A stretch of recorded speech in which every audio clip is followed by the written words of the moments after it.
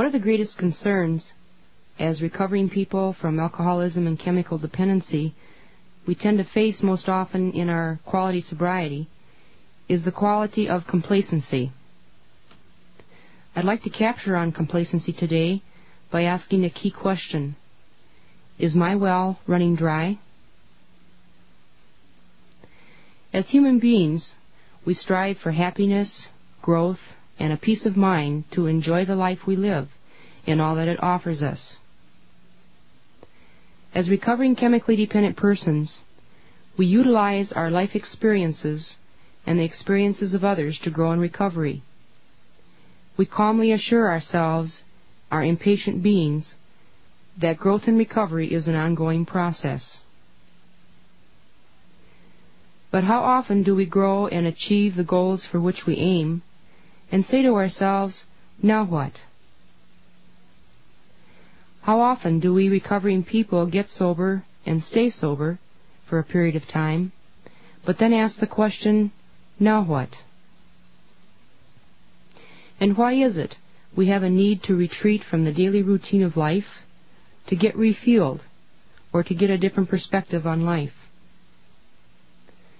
Perhaps this need to get renewed to face life enthusiastically is due to the fact that our well runs dry periodically, and our restlessness as a human being is with us in our journey with life. And we come to a crossroads and then get complacent and confuse this dynamic with true acceptance. So let's check it out. What is complacency? Webster's dictionary defines it as a self-satisfaction, a smugness, where we are narrowly contented with one's own accomplishments. What does this mean? We seem to journey along in life on a smooth road, no apparent bumps, and coast along with the humdrum of life. We don't seem to be going backwards, and it feels like we're accepting life as it is. This frame of mind and reality may even be a welcome relief for us for a period of time. We seem to be right with ourselves and with the world.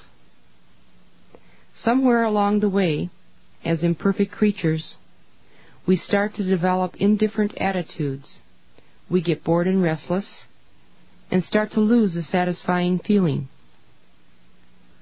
But rather than get it back, we grow smug and develop a resistance to change, and yet desire to maintain that restlessness to stay the same.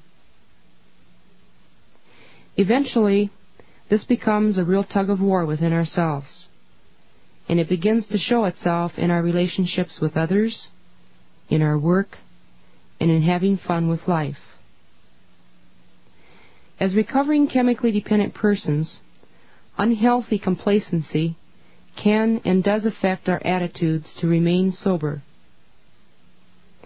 There are some danger signals to be aware of, as well as solutions to develop that will guard against our well running dry. So let's examine to see what these are. The first danger signal is Cloud 9 syndrome. As we look back, our well certainly was dry when we first met AA. We came desperately to get help. As we started to feel better physically and had a chance to shake off some of our remorse and our self-centeredness, we started to find ourselves and began to understand ourselves more than we ever did. We could hold our head up and begin to face ourselves honestly. Eventually, we started to restore our faith in a higher power. Our relationships with family greatly improved. Our boss could see progress in our work performance. So indeed, we were well on Cloud 9 with all of these positive changes. However, after a period of time, we slowly started coming down from Cloud 9. The newness of sobriety wore off. The changes that seemed so subtle settled into a routine lifestyle, and we started to yawn with a ho-hum attitude about the pattern of living, and started asking ourselves the same question, well, now what? We thought we had it all together, and are now disappointed that the excitement of getting sober is gone. So again, we're feeling that our well has run dry. But has it really? Or have we come down from cloud 9, but only to be seeing reality, the reality we couldn't before cope with without drinking or using? Another danger signal that contributes to complacency and our well running dry is grandiosity. Our ego is bound to get big when initial changes made in sobriety indicates progress in our self-worth, or our family relationships, or our work performance. Yet sometimes we can be so enthusiastic and excited about these changes, we start giving only ourselves credit for this progress, and may lose sight that some of this strength came from the grace of our higher power and the fellowship of AA or other self-help groups. The more self-sufficiency and grandiosity crops up, the more satisfied we feel. Eventually, we may see little or no need to change or grow, since our journey in life is running smoothly once again. And so, contentment settles in. We may even entertain the thoughts of no longer needing AA or fellowship, and rationalize the thought that boredom and the same old thing prevails at these meetings that we attend, so who needs them? Sadly enough, our gratitude even allows us to rest on our laurels, that we could efficiently and effectively handle a social drink or a drug once again, now that we are managing our life so well. Indeed, with this frame of mind, our well is running dry. Another danger signal that contributes to complacency is becoming indifferent to self-discipline. Remember the beginning of our sobriety? That self-discipline that we practiced so diligently when we got sober? We performed our daily disciplines and our daily schedule like clockwork. We faithfully began our day with prayer and meditation, reading the 24-hour book. We asked for the grace to stay sober and straight. We asked for the guidance to make healthy choices, to divorce our thoughts from dishonesty and self-seeking motives. As we went through the day, we would pause when we were agitated or doubtful and ask for the right thought or the right action. At the close of the day, we reviewed carefully how it went, and were very thankful for making it through the day without drinking or using. Or how about daily discipline of halt? Not allowing ourselves to get too hungry, too angry, too lonely, or too tired. Taking the time each day to rest, relax, eat properly, or to handle the little annoyances, or to give and receive love from our loved ones. Yes, it sounded so simple and small, and yet contributed so much to the disciplines needed to be at peace with ourselves and others. But where have these disciplines gone? Do I still use them? Or have I discarded them because I've gotten too busy, too scattered, or too big for these in the program? How high a priority is our self-discipline in our continued efforts to recover? Unfortunately, for some of us, myself included, these disciplines can and do slide. And, unless we get them reinstated into our lives, we will find complacency and ruts entering into our quality of sobriety, and this will contribute to the eventual emptiness when our well runs dry. What are some of the solutions that will help us to guard against our well running dry? What are some of the solutions that will help us guard against our well running dry? What are some of the solutions that we can practice to avoid getting complacent. One solution is to develop a balance in our activities of life, to seek for a well-adjusted life. In addition to taking reprieve with the Cloud 9 syndrome, or grandiosity, or our loss of self-discipline, one may find the need to retreat from flurry of daily activities, to examine where our energies are being channeled each week. Some persons in recovery tend to be compulsive and extremely intense in our activities. A well-balanced, well-adjusted life in recovery hopefully contains a flavor of some of the following ingredients. 1. The fellowship of AA. 2. Family. 3. Work. 4. Religious activities. 5. Recreation and leisure. 6. Sleep. 7. Maintenance, such as eating, cleaning up, shopping, driving, and so forth. If we overexert ourselves excessively in any one of these areas, other areas are bound to be neglected. It's shocking to discover that approximately 2/3 of our daily energy is channeled with work and sleep, and that only 1/3 of our day's energy is left for the remaining important needs to keep our well full. A second solution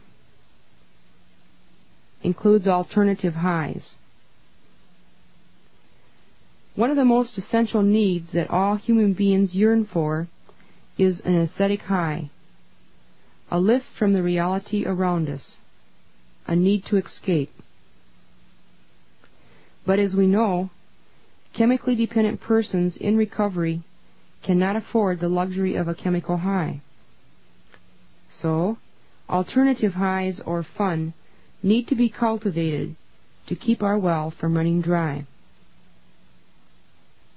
Alternative highs, then, indeed are solutions to guard against becoming complacent in our recovery.